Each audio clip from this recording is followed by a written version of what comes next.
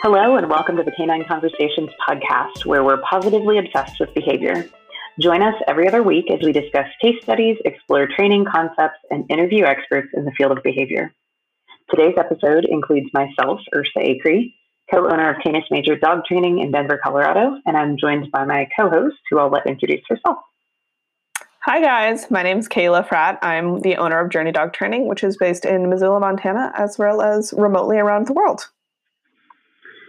So today we're tackling a really tough topic, behavioral euthanasia. This is a really sensitive and controversial concept, but it's one that we feel it's really important to have a dialogue about, since nearly every trainer or behavior consultant is going to be faced with this issue or this question at some point. So in this episode, we're going to discuss what behavioral euthanasia is, when it may be justified, and considerations for talking to clients about it, or really anybody about it. We're not going to spend a lot of time on why this is a tough topic or whether behavioral euthanasia is acceptable sort of in a vacuum. We understand and accept that many people disagree with the practice, and we're not here to belittle anyone for that view. But what we hope to do instead is have a frank discussion about the realities of behavioral euthanasia as an ethical choice within the behavior consulting field. So we are going to dig right in. Kayla? Yeah. So as always, as you guys know, if you've listened to the podcast for a while, we like starting out by defining our terms. So what is behavioral euthanasia? The term euthanasia, Ursa looked it up for us, comes from the Greek word euthanatos, meaning easy death. And Wikipedia defines it as the practice of intentionally ending a life to relieve pain and suffering. So behavioral euthanasia means euthanasia as a result of an unresolvable behavior issue. And I really appreciate that definition of intentionally ending a life to relieve pain and suffering. And I want to just note that because I think it's important to sort of hold that in your mind when you are talking about this topic, because, you know, it is different than depopulating, for example, like the practice of euthanizing animals in a shelter for space, for example. Yeah. I think if we're keeping the point of this in mind, it is relieving pain and suffering. So I just kind of wanted to point that out. I think it's a really poignant way to put it. So, yeah, definitely. But I want to start off with a little perspective from both of us. We both have backgrounds in shelter behavior. So I was the behavior manager for the Kentucky Humane Society for several years, and then after that served as the behavior manager at the Dumb Friends League for a few years. And both shelters are open admissions, which means that they accept any animals that come through the door, and that they do perform euthanasia for a variety of possible reasons. So at KHS, I was responsible for helping make recommendations and decisions regarding behavioral euthanasia.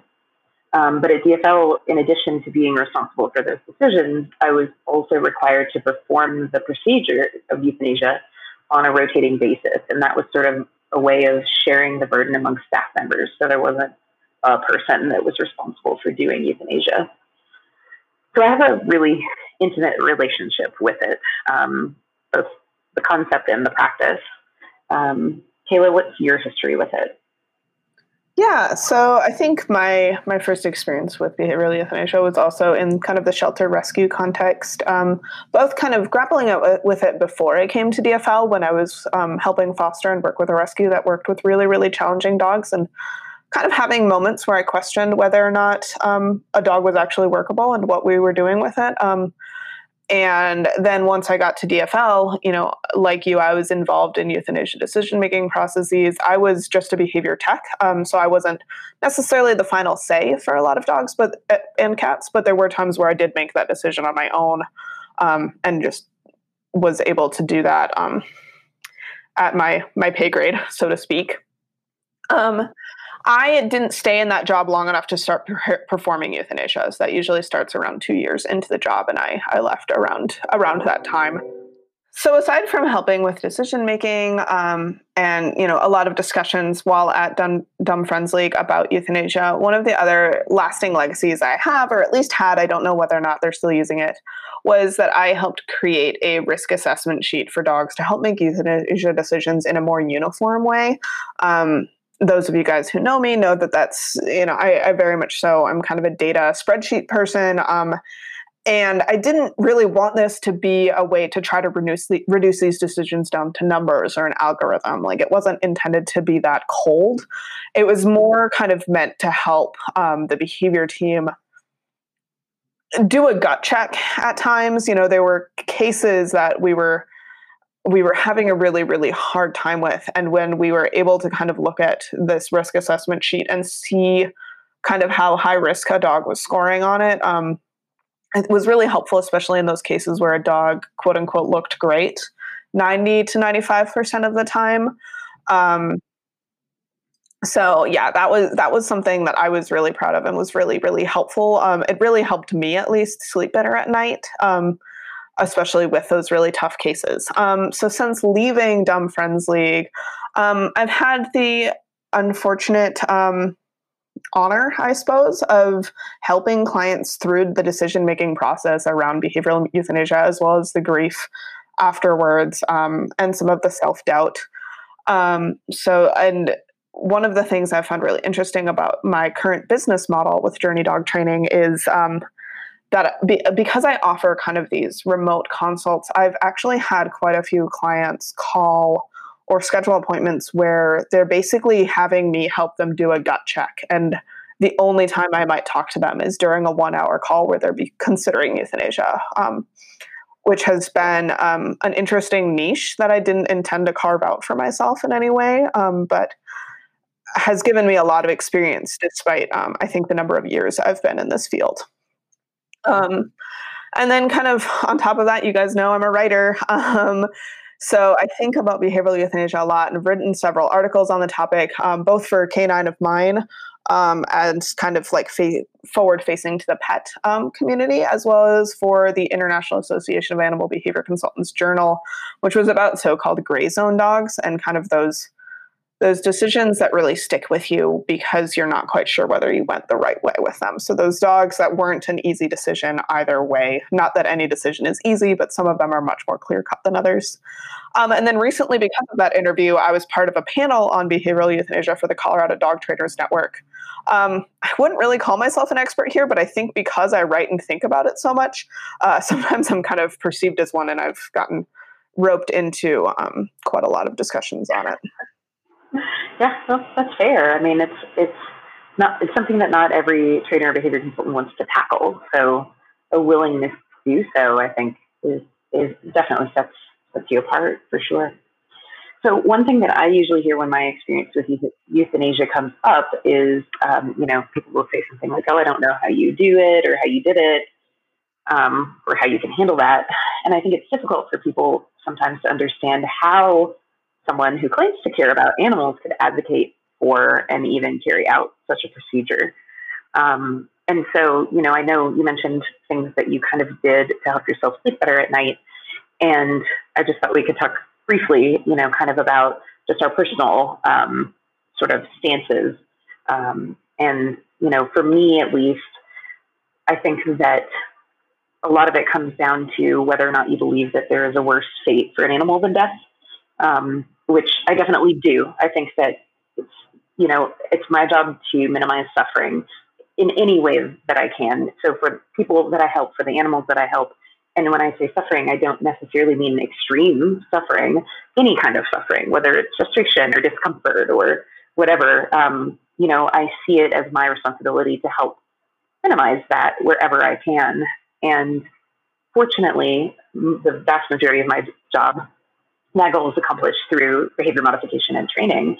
But then I think, especially when you're in the shelter, or especially when you deal with severe behavior issues like aggression, there comes a point where, the suffering is extreme. And I think there's been a big shift in the last, probably 10 to 15 years, where it's become more widely understood that psychological and emotional suffering is tantamount to physical suffering. It can be just as bad. Whereas before, I think there was sort of this idea that medical suffering, we understand when you have to choose euthanasia, but if the animal is just anxious or just aggressive or just, behavior problem, it doesn't justify it. And I think that we now know that that kind of suffering can be just as bad. And so for me, from the perspective of someone when I was working in the shelter, I think that I felt a big responsibility to make sure that at the very least I could have input about when I felt an animal was suffering to the point where it was not humane for them to continue living. And I think that in some ways it's important for our field to have those kinds of advocates to say, like, this is not an acceptable level of suffering and it can't be allowed to continue. So, for me, I don't want to say justifies it, because I don't believe it's something that needs justification, but it helps me grapple with the depth of it and the, sort of the very complex nature and the finality of it. So, that's something that was always really important for me, was that is this working to end suffering? And I truly believe in a lot of cases it does. So that's kind of my personal reason for being involved with it. And I don't know, what you'd like to add to that kind of from your perspective. Yeah, I mean, I think just to kind of add on to the suffering discussion, part of it as well is the suffering of the human caretakers or other animals in the home. And those are always part of that calculus for me as well, because there may be cases where the dog, you could argue, isn't suffering personally that much. I mean, I would argue in most cases of pretty bad aggression, that dog is not happy. But there are cases where you could argue that, like, yeah, he's actually mostly got a really good life. But if the human is practically held captive to a dog and can't have visitors and will not be able to have children or can never have another pet, or, like when you start looking at some of the restrictions that some of these dogs would need in order to be able to continue living a decent quality of life, that's not always a fair ask for the human. And especially if that dog also has stranger-directed aggression, then you have to think, okay, any potential adopter who maybe doesn't want kids, or maybe does live at the end of a dead-end road and doesn't have any friends or family who ever visit ever, they're also a stranger to that dog. That kind of brings us to, one of the things that we were going to mention about kind of the two major contexts in which this occurs, if you want to talk about that a little bit. Yeah. I mean, I think basically it's a homed dog, a dog in a home that has a family who's considering this, versus a dog that doesn't have a home, a dog that's in a shelter or a rescue. And there are some really, really big differences there. But I actually kind of wanted to circle back a little bit more to talking about kind of how I think through it and how, I deal with it, how I sleep at night, so to speak. And, so it's the suffering of both the dog and the others involved in the dog's life. One of the things that I would remind myself a lot at the shelter is that I am not the one who failed this dog necessarily. It wasn't the 3 days of training or the 3 weeks of training or the 3 months of training that this dog got in the shelter that was the problem. This dog came in with either, a bad hand of cards dealt genetically, or really bad life experience, or both. And that often helped. And then, to be perfectly honest, there, because especially in a sheltering context, you have this responsibility to the community, to keeping them safe and to helping keep people able to have pet dogs in apartments. Like, that's always something that I think about a lot as someone who rents. I saw there were a couple cases that I made a decision not to euthanize or to advocate against euthanasia, where then that dog went on to bite someone. There was one case where I argued against euthanasia for a dog that later pulled a 7-year-old girl off of a swing set by her hair. And I'm going to tell you, that dog bothers me more to this day than most of the other dogs that I advocated for euthanasia for. And you have to make that risk assessment, and depending on the issues the dog is presenting and whether the dog is in a home or not, you're going to fall in different areas along that continuum, because you obviously can't, or I would argue shouldn't, euthanize every dog because of the risk of what it could potentially do in the worst possible circumstance, nor can you decide not to euthanize every single dog because of the hope that it will be given the perfect life where it never is exposed to anything that stresses it out ever again. Right, right. Yeah, I mean, you're gonna get it wrong. I think at the end of the day, you're gonna get it wrong um, sometimes, and that is a really huge burden to carry. But um, that's something that we take on just in our work as behavior consultants. I mean, I've gotten it wrong just with treatment plans, and there's been fallout from that. And so, it's one of those things where we really do try to do the very, very best, make the very, very best decision we can with the information that we have. Yeah. For sure. I think one of the things that's tough with euthanasia is you don't necessarily know. Right. And the same with deciding not to euthanize. Like, there probably are dogs and cats that I chose not to euthanize that also went on to bite someone or hurt someone or live a really miserable life or turn up at another shelter elsewhere. But I don't know that. That dog that really bothers me is one of the few where that dog actually did come back to the same shelter. And I don't actually remember exactly how I was alerted to the whole situation. But yeah, so I think one of the things is hard in both directions is just not knowing. And there's this, at least when you decide not to euthanize in the shelter context, you can hope that the reason you haven't heard is because it's working out. Right. No news is good news. Yeah. But you don't know that. So, right.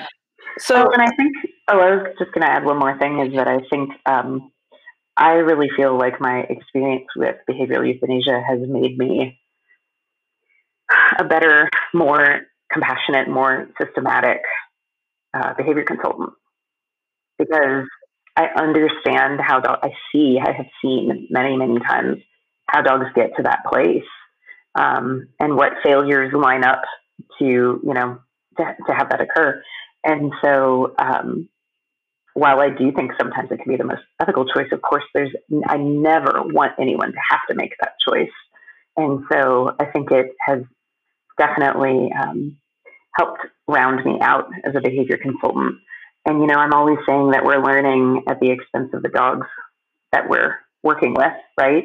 So our mistakes are compounded. And I just mean regular mistakes that we make in training. Like when we have a learning experience, it's at the expense of the dog that we're learning from. And so I don't mean this in a glib way, like, oh yeah, all this behavioral euthanasia really helped me become a better trainer. I mean it in a very genuine, very real way. Having that experience is, it's always in the back of my mind, and it's always pushing me to do the best that I can do for each of my clients. So, it's one of those things you have to be able to take something from it that you can use to help other dogs and other people, so that they don't end up in that situation. Yeah, definitely. So let's circle back to kind of the shelter versus homed dog discussion. Did you have anything that you wanted to bring up right away on that? No, I think that, one of the first things that we want to talk about is when behavioral euthanasia might be justified. And I think the factors that we use to consider when it might be justified are really different in the shelter versus in the home. Yeah. So, like we talked about suffering. I think quality of life is another way to put it, is probably the more, sort of pragmatic way to put it, is quality of life, because we can't necessarily say that a dog is suffering, but their quality of life might be in question, or the quality of life of the people that they're living with. So, when it's extremely poor due to a behavior issue, or we're keeping a dog alive would pose an unreasonable risk. And because these are really subjective terms, so my poor quality of life might not be the same as your poor quality of life. My unreasonable risk might not be the same as your unreasonable risk. So I think that's a lot of where we run into, people disagreeing about it, because what I think is acceptable might not be what you think is acceptable. So I think it really helps to have an idea of how to evaluate what the quality of life is, what the risk is. And so I tend to look at this list of factors and assess each one individually. And it sounds like it's probably really similar to the system that you devised, which incidentally is really similar to a system at a place where I worked doing some behavioral research where the decision wasn't made based on the rating system, but like you mentioned, it was kind of a way for staff to assess, do a gut check, or say like, wow, this actually is worse than we think when we look at the dog. So, I'm definitely an advocate for making those things a little more systematic, just as a way for you to evaluate the information that you have about the situation, because it shouldn't just be an emotional decision. It should be, one, again, that uses the information that you have. So some factors to consider, age and the health of the dog. I think that it's really hard for people to look at like a really young dog and say, this dog has just started its life, but it has these severe behavior issues, but we want to give it a chance. And I get that. Whereas with an older dog who's maybe in poor health, it might feel better to say, we're not going to let this dog continue to be in this state since we know that they're not likely to be around much longer anyway. And they're not likely to get better, if that dog already has pancreatic cancer. Yeah, or a 13-year history of an aggressive behavior, or you name it. And I wouldn't say age is a huge factor in my decision, or in my, not necessarily decision, but like assessment. But it is something to consider, I don't know if you have a kind of a different. No, I would say similar as far as kind of age and health. And I will say as well, I don't quite know how to phrase this, but I'm interested to hear your thoughts on it. But when I see really, really severe intake forms coming from really, really young dogs as well, like under a year old, that's a huge red flag for me. It's not going to be a euthanasia decision at that point at all. But that sets off much more alarm bells for me than a similar intake form from a 4-year-old dog might, because seeing really, really severe aggression or really, really strong anxiety behaviors from a young dog, just, it points more towards genetic or hormonal issues that are going to be harder to deal with, and less likely to undo versus kind of quote unquote a simple learned behavior. And I think that ties into age as well. If this dog has been doing this for 12 years and the dog is 11 years old, that's also a huge deal. This is kind of front of mind. Michael Shikashio's episode or podcast, By the End of the Dog, just had an episode that I listened to today about puppies, and it was one of the things they were talking about is these puppies that are showing really, really serious aggression. And the nice thing with puppies is you should see improvement quickly. So those cases can go either way, and a lot of times they do resolve really, really nicely in ways that you just absolutely would not have expected based on the intake form. But you can expect faster progress, and it makes it a little bit easier to start seeing those trend lines with puppies versus an older dog. Mm-hmm. Yeah, one of my most startling cases in recent memory was a purebred golden retriever puppy who came home, normal age 8 weeks, I think. By 10 weeks was aggressively biting the family members. And by, probably 4 months had bitten one of the older children, like, 11, 12. So not a toddler, in the home on the head. Ooh. Like over a resource. So bypass. Yeah, I was going to say, was it resource guarding? Because I feel like it's with the young Goldens, it's always resource guarding. Bypassed the limb that was closest to the resource to bite her on the head, which is extremely severe. And that, it was a sort of a really messed up situation where the breeder did not do what they should have done, but the puppy ultimately ended up being euthanized. Thank you. It was, it's always harder on the family because I at least am able to step back and go, yeah, this is not normal. This is not okay. Like, this dog is broken. Um, Whereas the family does not have the luxury of that sort of, more clinical perspectives. Yeah. Well, and Living with, I can't even imagine. I mean, I have a hard time imagining with my own dog in any way. And I really have a hard time imagining what that would be like to pay a deposit on a puppy, wait for a litter, bring home a teddy bear, and end up having to make that decision. Like, it's awful.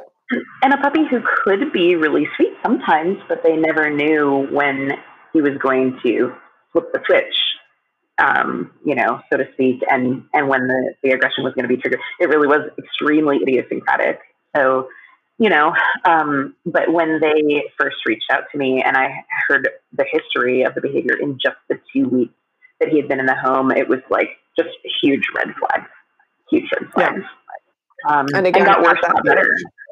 Yes, and the age was a huge red flag because,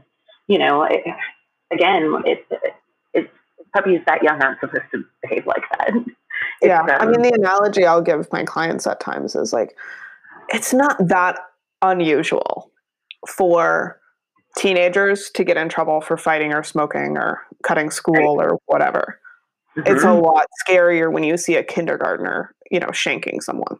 I see. It's not a good thing to see your teenager picking fights, but it's not abnormal developmentally. Developmentally, exactly. But developmentally, for a kindergartner to be intentionally severely hurting other kids is really abnormal. It's scary. Yeah, it's the same. So age, and like I said, I know I originally was like, people want to give them a chance when they're young, but sometimes the age factor can actually go the other way, where it's like, ooh, this is way too young for this to be a normal behavior or learned behavior. So, the next big consideration is, what's the history of the target behavior, the problematic behavior. I'll talk to clients a lot. I see a lot of people who want their dog to be better around other dogs socially, and I always ask about the fight history versus bite history, and I'm sure you do too, because we can learn a lot about a dog's likely behavior.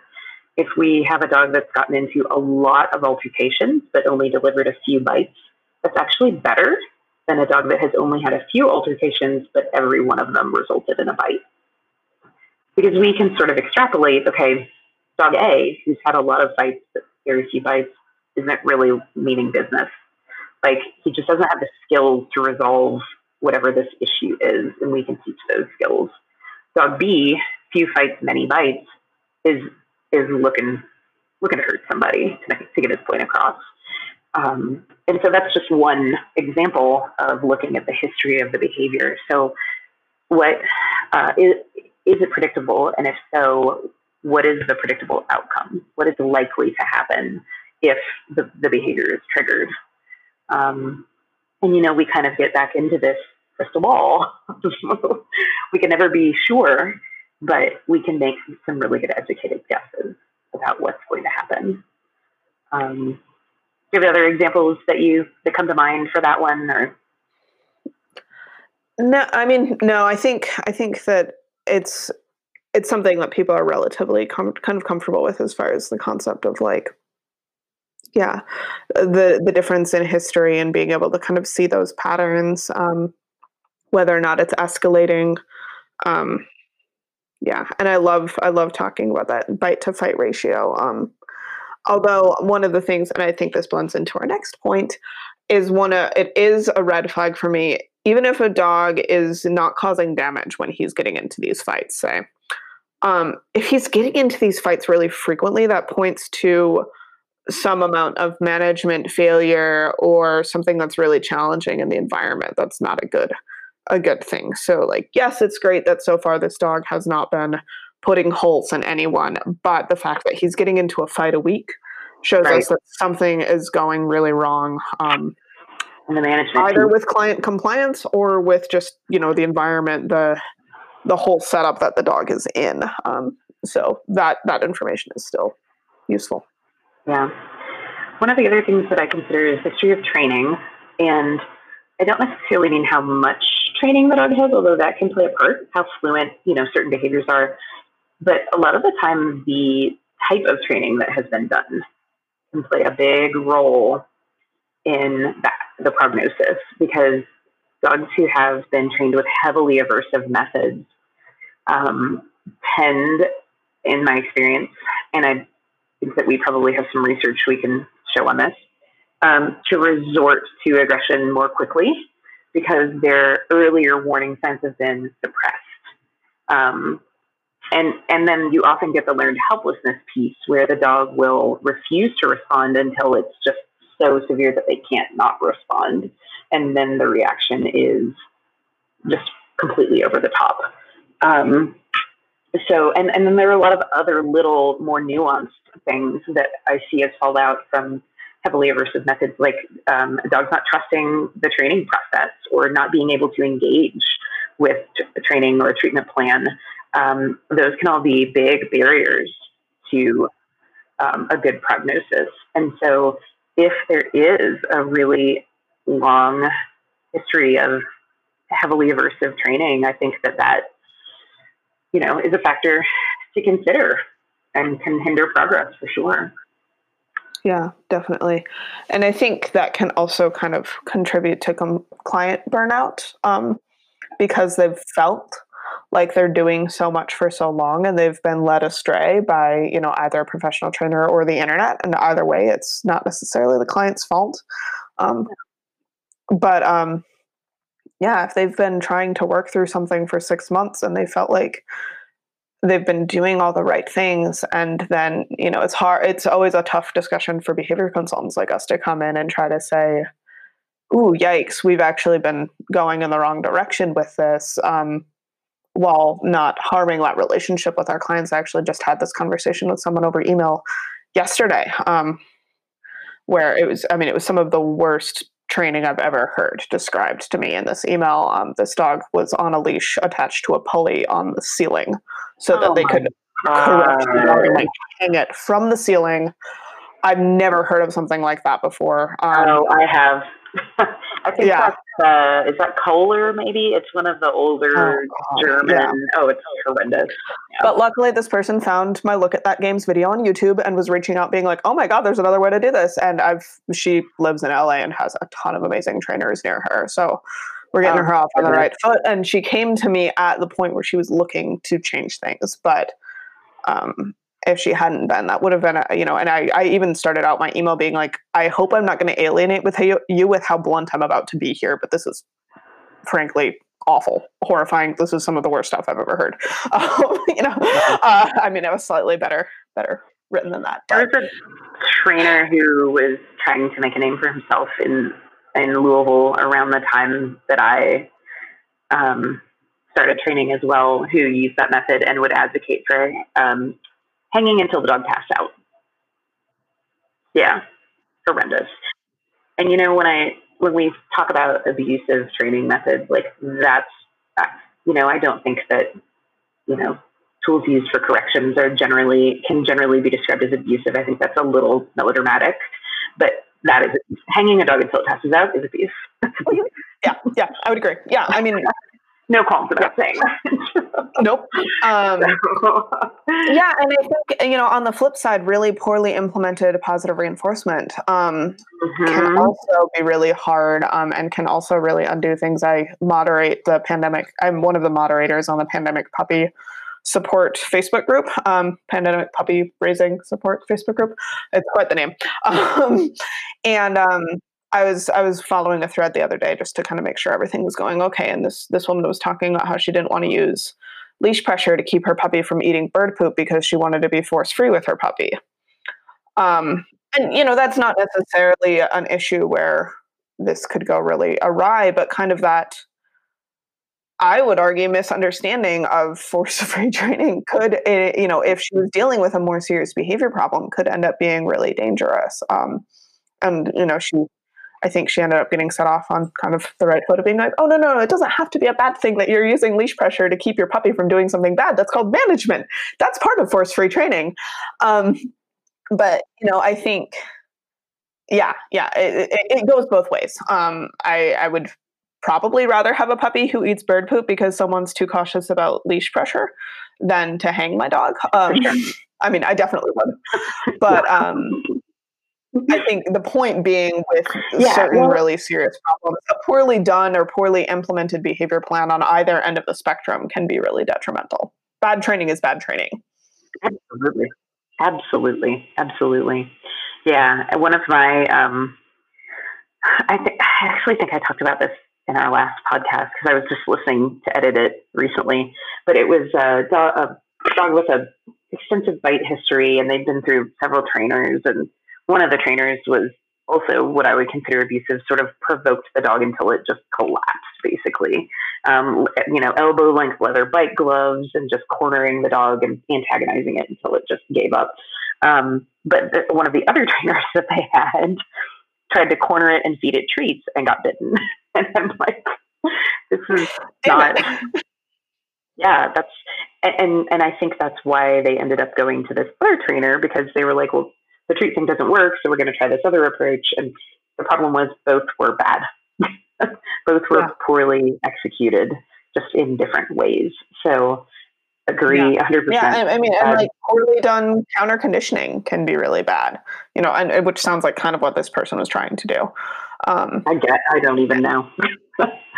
Yeah. Taking a purely operant approach with some of these behavior problems can really backfire. I had a client a while ago who had been through 3 or 4 different trainers before me, and all of them had just been trying to teach the dog to sit when he saw another dog, and they'd been, everything from prong and choke collars to, totally positive reinforcement based, but none of them were helping this dog, feel better about other dogs.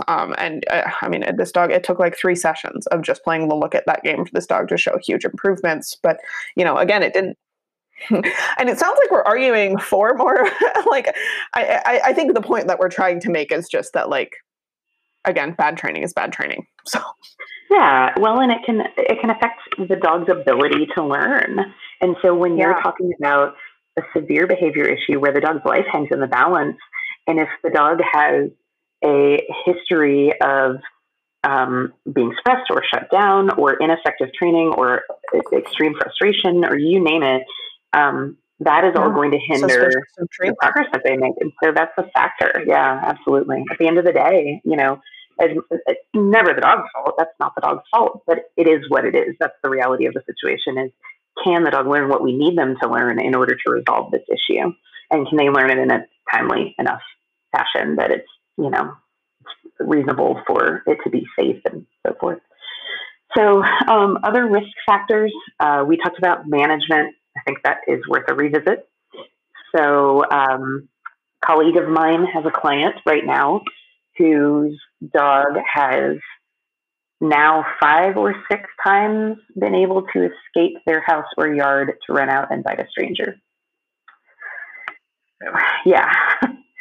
So it's always an issue of like, oh, the kids left the gate open, or the door wasn't pushed shut all the way, or that kind of stuff. And it's all management fails, which is frustrating because, we're the ones with the big brains, right? And we should be able to like lock the door. and sometimes it happens and it's no one's fault. And so of course, placing blame really 5 or 6 times is like, okay, we're not learning from our mistakes here. Exactly. And so I think that when you can look at a history of management failures on the part of the guardian, you can say, okay, this is a pattern of behavior that's not changing. Obviously the dog getting out and biting someone is not a severe enough consequence for them to double check their doors. So what is going to be? Or there's so much going on in their lives that they just, to sound overly millennial, they just literally can't. They literally cannot, They can't even. Can't even. Yeah. Which, we've all been there with something, but when it's something that's this high risk, that's a big deal. Yeah. So, and sometimes it has nothing to do with the owner's either compliance or sort of, just reliability in general. It might be like, oh, well, they live in an open floor plan home and they have to keep these 2 dogs separate, Yeah, and they have an HOA that doesn't allow Fences. Right. I Where have they a live in an risk assessment. apartment and they have to take an elevator down to take their dog out, and they're going to have other people get in the elevator with them. Like, some management factors are out of our control. What were you saying? Yeah. I have a risk assessment form on my website for aggressive dogs. That's just kind of like available for people. It's under an article on whether or not your dog is a red zone dog, because I was trying to hit Google on that term that I think most of us don't like. But I wanted to get some good information in there. And that's one of the big questions I ask is, are there things outside of your control in your environment that are going to make this harder? The HOA, the tight hallways in an apartment complex, whatever it is. It's not always going to be your fault. And yeah, like if you've got a bunch of kids, teenagers coming in and out, like getting everyone to close gates all the time is going to be hard. It sounds like a little thing, but when you've got a bunch of 14-year-olds and your 14-year-olds friends and whatnot, like A, that's a risk in and of itself. And B, like, right. to some degree, kids are going to be kids. Humans are humans, yeah, and so those little mistakes are going to happen. And so we mitigate them wherever we can. So maybe you get a spring on your gate so it closes behind you and latches or whatever. But, those things they always have the potential to fail. And so I think you have to look at what management strategies are in place. Are they working? And if not, what can we do to get them working?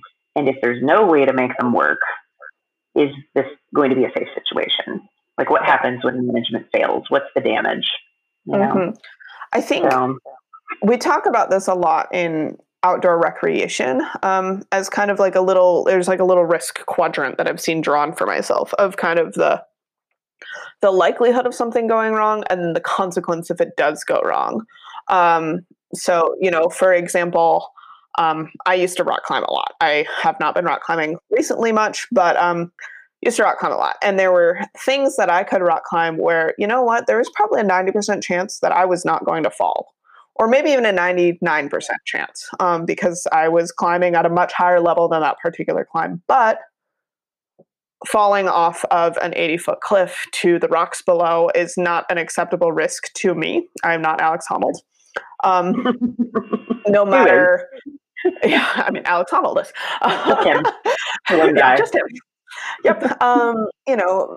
Versus, something that is really, really likely to happen, but not that bad. And you could argue, either way, if you've got high likelihood of something not that bad happening or a low likelihood of something really, really bad happening, those might be tenable situations. But if you've got a high to medium likelihood of something that's bad to really, really bad happening, that's where you start having to say, we've got to do something to change the situation.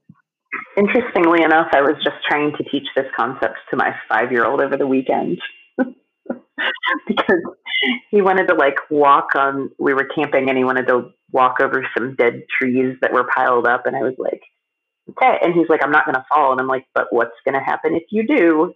You're going to get stabbed in the eye with a tree. And so I was trying to talk to him about there might not be a high likelihood that something's going to go wrong, but if the risk is really high, like if something really bad happens. But I mean, it's important to think about, and weigh these things. It's super important, even just in our day-to-day lives. But especially when we're talking about what is the potential fallout from keeping a dog alive with a severe behavior issue. So yeah, I think that's a great point to make.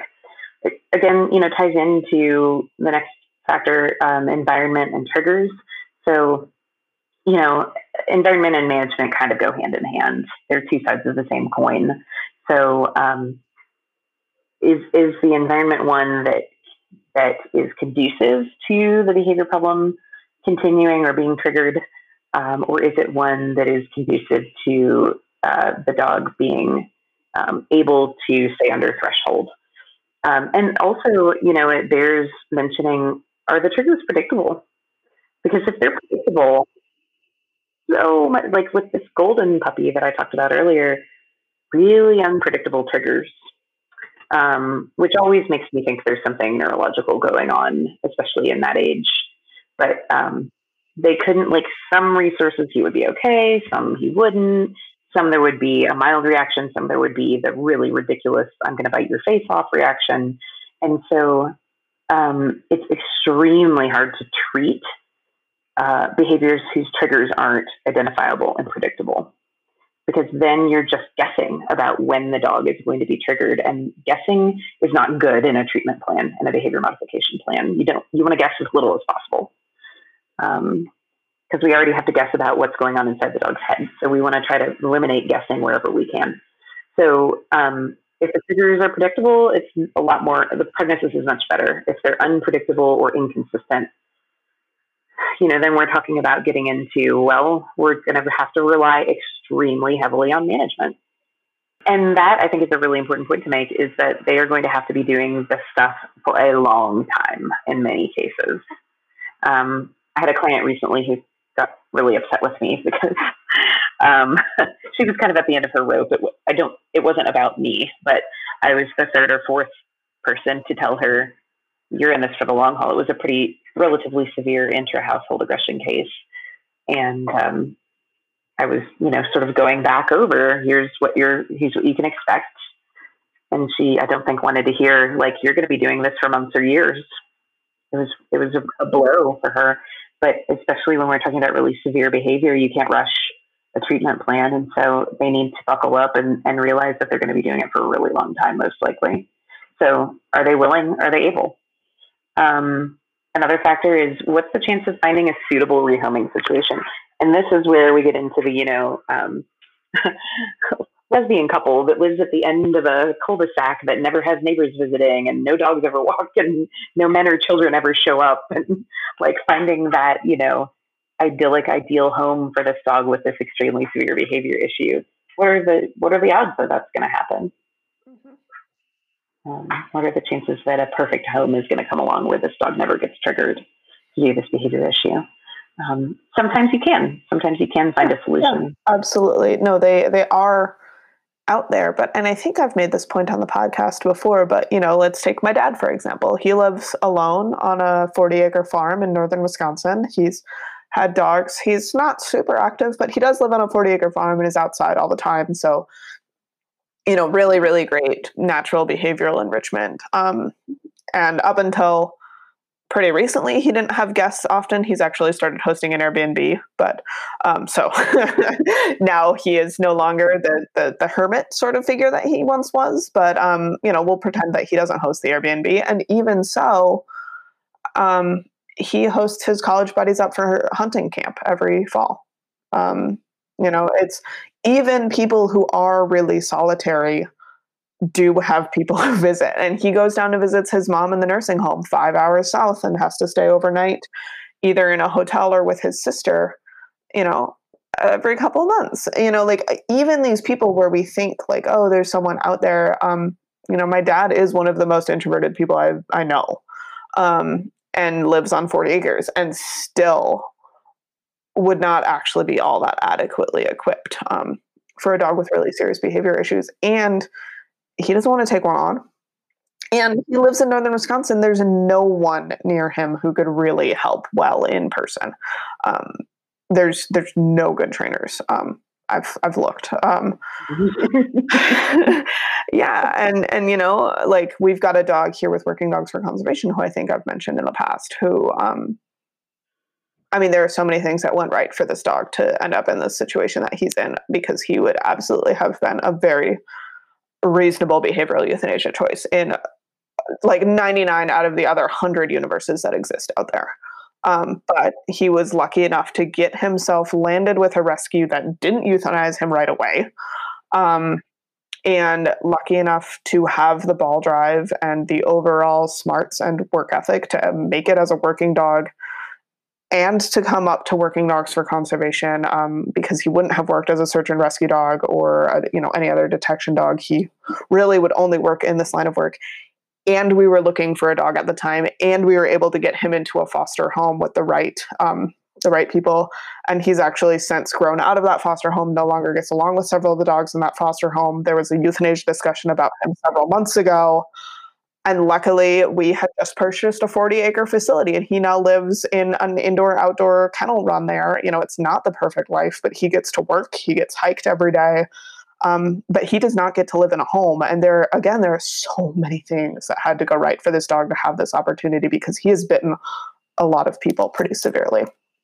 And does not give what I would call fair warning before his bites. And that's just not a reality for so many other dogs out there to end up in his situation. Yeah. When I worked at the Kentucky Humane Society, I had a relationship with a retired police detective who trained search and rescue dogs. And he would, basically, anytime we had a dog come in that was clearly high drive, clearly like kind of nutty, unmanageable as a pet, more or less, like the average person coming in looking for a pet was not going to want a dog like this. He would have me call him, and he would come and test them. And the test was, he would essentially like restrain the dog by the collar, so he'd hold their collar, and throw a tennis ball. And he would make sure to throw it somewhere where the dog couldn't see where it went. And if they stopped searching before they found it, they were not suitable for that job. And so, I mean, in the almost 4 years I was there, I can think of probably less than 5 dogs that he chose for that task. So the criteria are insanely high. And I've had so many clients with drivey, not insane, like, unquenchable drive, but drivey dogs with aggression issues that go, maybe they could do search and rescue work, maybe they could do whatever, when in reality, very few dogs, and you know better than me, but very few dogs meet that criteria. So it's not. Yeah, our estimates are that it's about 1 in 1,000 dogs have what it takes to cut it at the job that we do.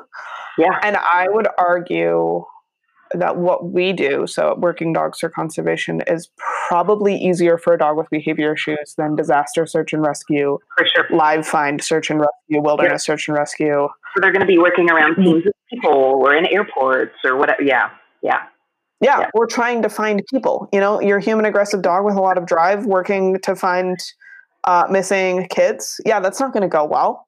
And maybe, yes, they could make it as a human remains detection dog. That would be the only other thing I would say is comparable. But even then, I've gone out with those teams.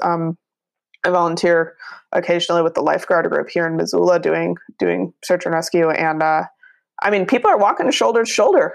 Your dog is not generally going to be going out in a total vacuum. Like, they're going to be going out as part of a search party. So yeah, it's just.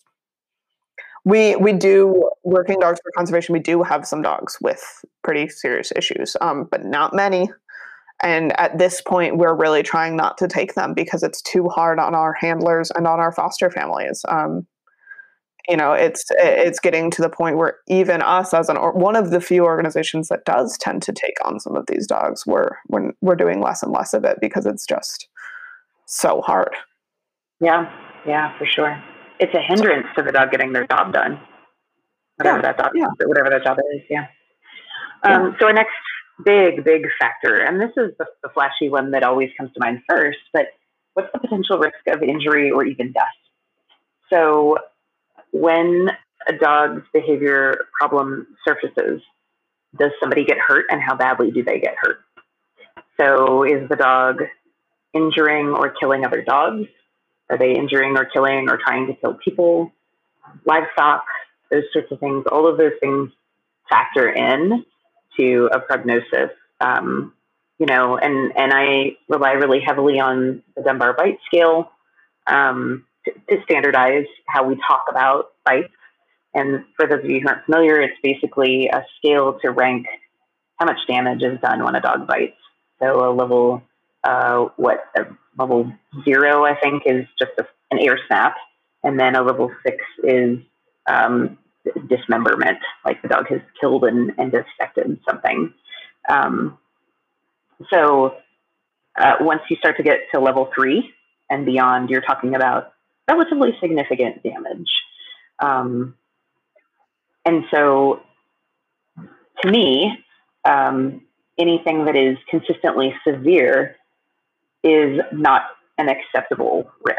And so not an acceptable risk doesn't mean automatic, the dog needs to be euthanized, but it means something needs to happen. This cannot be allowed to happen again, whether we're talking management, whether the dog has to wear a muzzle when it goes outside, whether, we're talking behavior medication or an extensive treatment plan. I don't feel that it is responsible as a professional or as a pet owner, or as a shelter worker, to allow a dog out in the community, where they have the opportunity to injure someone like that, or injure someone else's pet in that way. So it's sort of like something's got to give. We've got to figure out, how we can prevent this from happening again. And so that's again where we get into what's the likelihood and what's the consequence. So is it extremely likely and the consequence is very bad? That's a huge red flag. If it's not super likely and the consequence is not bad, then okay, that's something that's not as urgent or not as severe. So, yeah. And I think size and breed kind of play into this, which is unfortunate. I would love to be able to just live in this totally breed neutral world where, it always bothered me at the shelter when we would have these Chihuahuas with really, really extensive histories of fear-based aggression going back up for adoption.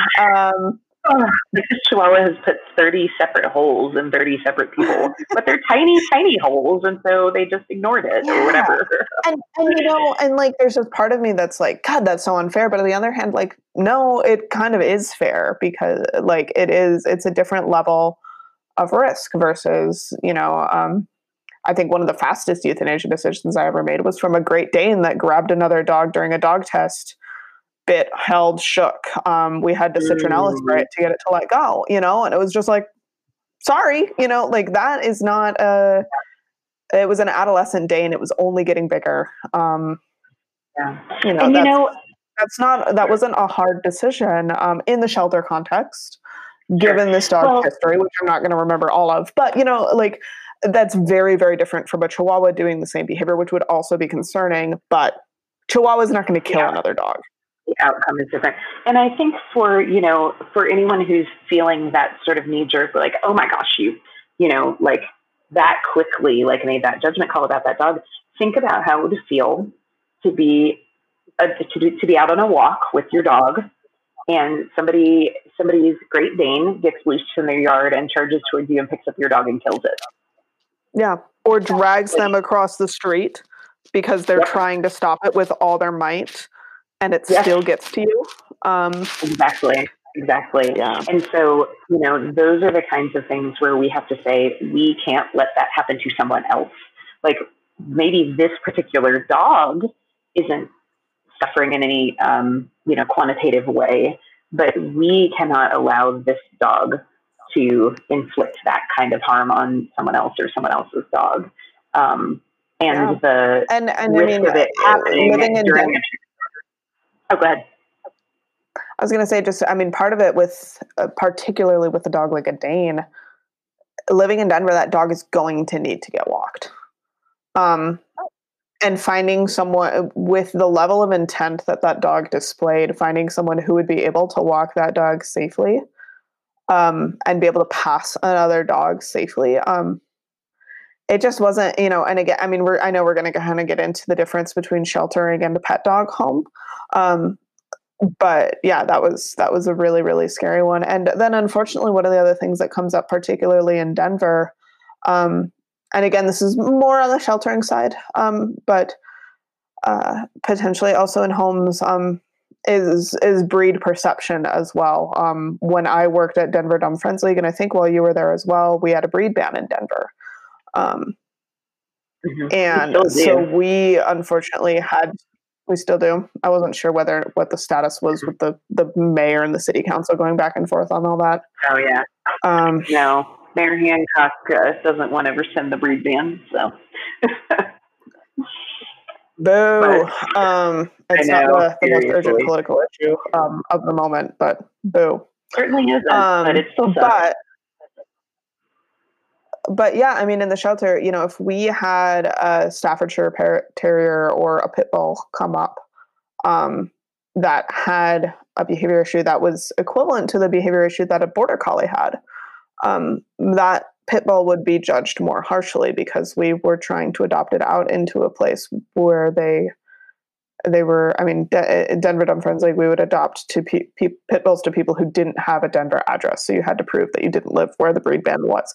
But still, you know, because we technically were adopting out dogs within Denver city limits that were not legal to own there, we were harder on them, and it sucks. You know, but like that is part of the political climate that you live in. That well, I think certain breeds of dogs are going to get judged more harshly, and that needs to be a factor, at least on the sheltering side. I don't think I know any pit bull owner. I've worked with many clients who have pit bulls, and I don't think I've ever talked to one that didn't understand. If I take my dog to the dog park and he gets into a fight, he's going to be the one blamed regardless of what happens. Yeah. They are extremely aware of the fact that there is a bias against the breed. And so, yeah, absolutely, that's something that has to be, unfortunately, taken into consideration. It's one of those things where, like, we can wish it wasn't true all we want, but that doesn't change the reality of the fact that it is. I would hate to be the one who adopted out the dog that, you know, made Colorado Springs ban pit bulls too. Exactly. Yeah, or exactly. Missoula, or, you know, whatever. Yep. So last that we have on our list, certainly not the last factor, but the last that we have on our list, the dog's quality of life or suffering, or the people who are involved in the dog's life. What is the quality of life like? One case that springs to mind recently, it was pre-pandemic, so pre-COVID, I worked with a wonderful lady who had taken on her late son-in-law's dog, who had just a host of behavioral and health issues. And my client lived in a high-rise condo, and this dog, I couldn't even leave the apartment without just being having a meltdown, essentially, at every person, dog movement, just extremely high anxiety, extremely high stress level, extremely sensitive reactivity, low threshold. And both the dog and the human were really suffering, really suffering. And so, you know, we were able to do a few things that helped improve their quality of life, but it was, they were so saturated in this environment that triggered the dog over and over and over again, that they were just constantly on it. I mean, my client literally said, like, I'm getting ulcers. I can't sleep because I'm so stressed. Yes. And, you know, interestingly, ultimately, the dog ended up being euthanized for a health condition. One of her health conditions took a turn for the worse. And the client, I think, kind of factored in the behavior issues when she ultimately made the decision to let the dog go. But they were suffering. My heart went out to them. Like, I feel emotional talking about it because, I mean, she would cry every session, you know, just because of the stress of the situation. And she wanted to do right by this dog. And, but she just couldn't. And she just worried about it 24/7. And I don't feel that's a humane way for either of them to have to live. You know, so I think we have to take that into consideration. Like, are all parties involved? Do they have the potential to be able to get away from the emotional stress that they're currently experiencing? Is there the potential for that, or is this long haul suffering? Yeah. Yeah, and it's hard to know. I mean, I just decided that we are going to do a case study on the foster dog that I had at the beginning of this pandemic. So we know one of our upcoming episodes now. But she was one where, I mean, the quality of life issues with her were really, really concerning to me. She came from a shelter somewhere down south. I don't remember where. Or no, northern Montana. She transferred in to Missoula. Anyway, she transferred in. She had no history.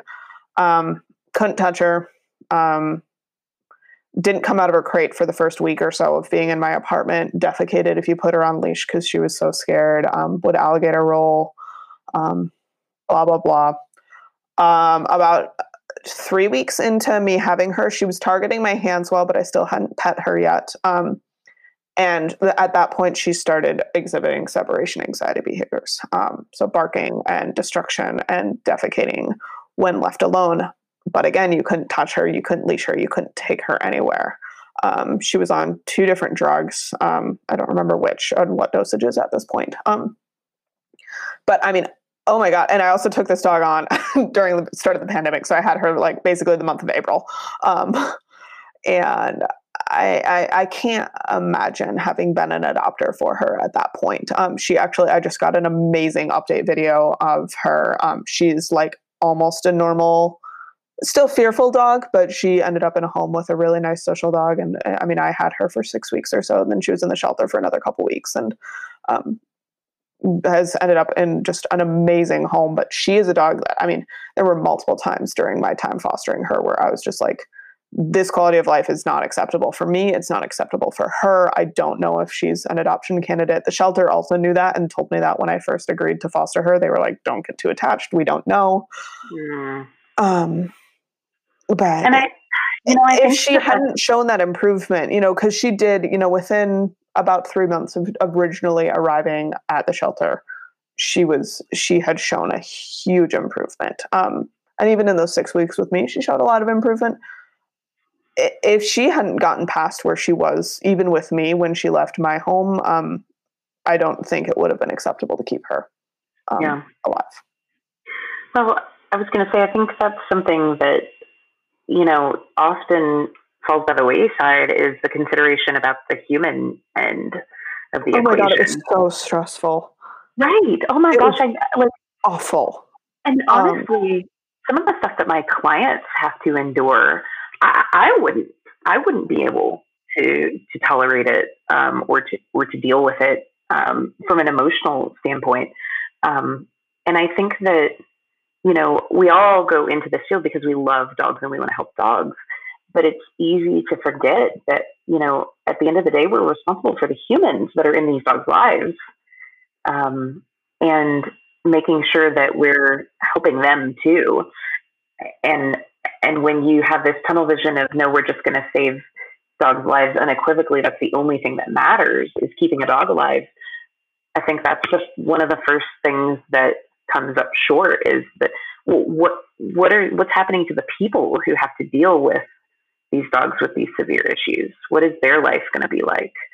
And it's not fair to ask the average pet owner to take on a 10-week-old puppy that bites them in the head, or a dog that they can't leave their apartment with ever, or a dog that alone in the apartment. Exactly. Yeah. Right. Yeah. It's not realistic. It's not realistic. It's not fair.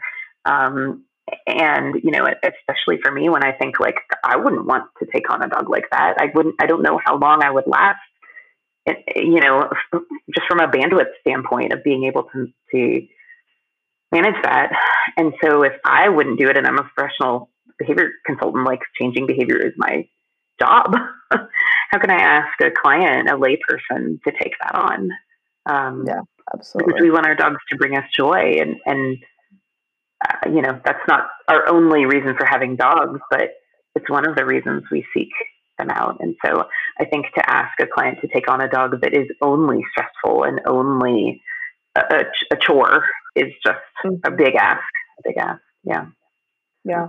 And one of the things I found surprising with Madge, and then I remember struggling with this at the shelter as well, was the amount of guilt that I would feel when I got frustrated with these dogs. And that was like this really awful emotional experience of being so despairing of what was going on with these dogs, and then being frustrated and responding with a feeling of anger. Not necessarily like lashing out at the dog, but just feeling angry and then feeling guilty and then feeling, like it was just this awful spiral. Yes.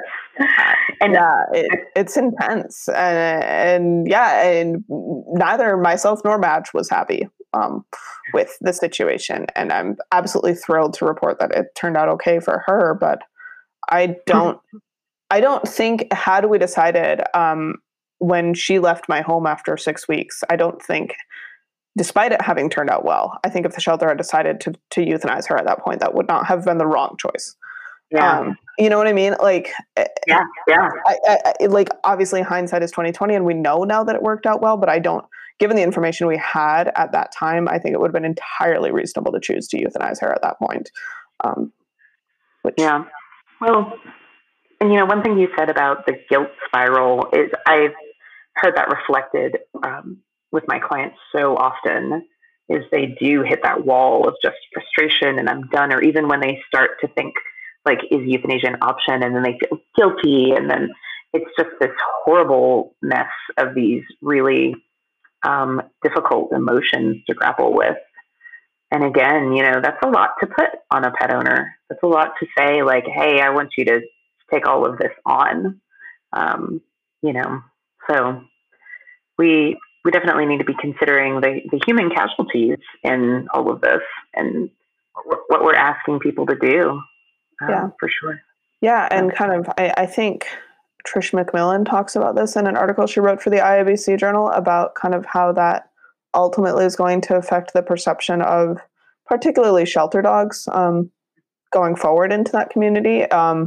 Yes, you might be able to find a home where that dog is successful, but after watching their friend, cousin, neighbor go through that, how many other people are going to choose to steer clear of adopting a shelter dog because of watching how difficult that experience is? Will that family ever be willing to adopt a shelter dog again?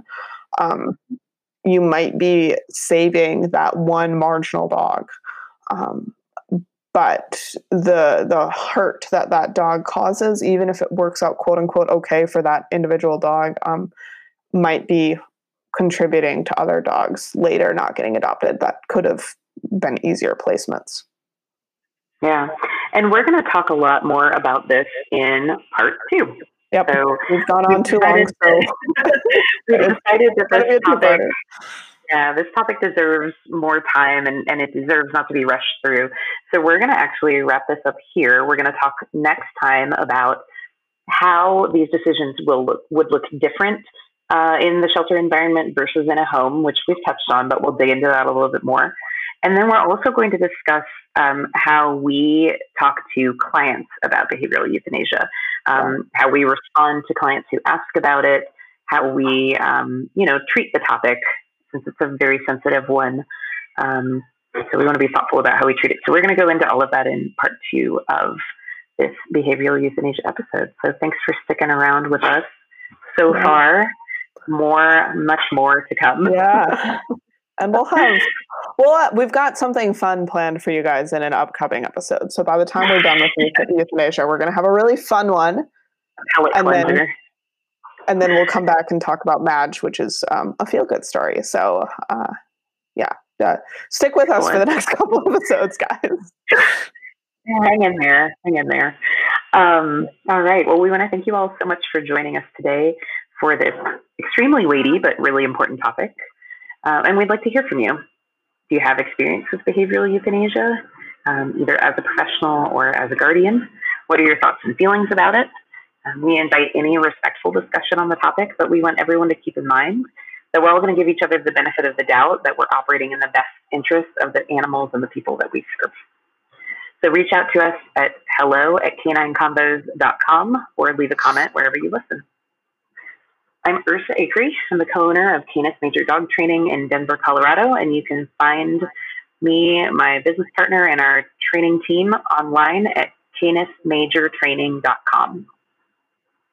And I'm Kayla Fratt. You guys can find me at journeydogtraining.com or at Collie Without Borders on Instagram. The Instagram is much more kind of fun hiking content, and Journey Dog Training is much more if you actually want to hire me or read my thoughts about, I don't know, different types of dog food or whatever. No, I write more serious stuff than dog food usually, but and I just launched a new puppy course with Canine of Mine that I'm super duper excited about. And that is an augment to our 30 Things to Teach a Dog in 30 Days course. So we've got a puppy course and then a course for like new dog or just kind of needing to revamp your stuff, your adult dog's training. So check out both of those. You can find them under classes on journeydogtraining.com. They're both just kind of like online courses you can take whenever. So awesome. That's it.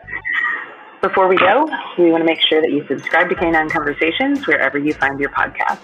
You can find episode notes and bonus materials at canineconvos.com. You can also contact us at hello@canineconvos.com. That's the word canine all spelled out, and convos as in short for conversations, although our conversations are rarely ever short. We have to keep the URL short because we talk too long. Right? You gotta trim where you can. Yeah, that's our new tagline. All right, guys. Thanks for sticking around. We'll talk to you later.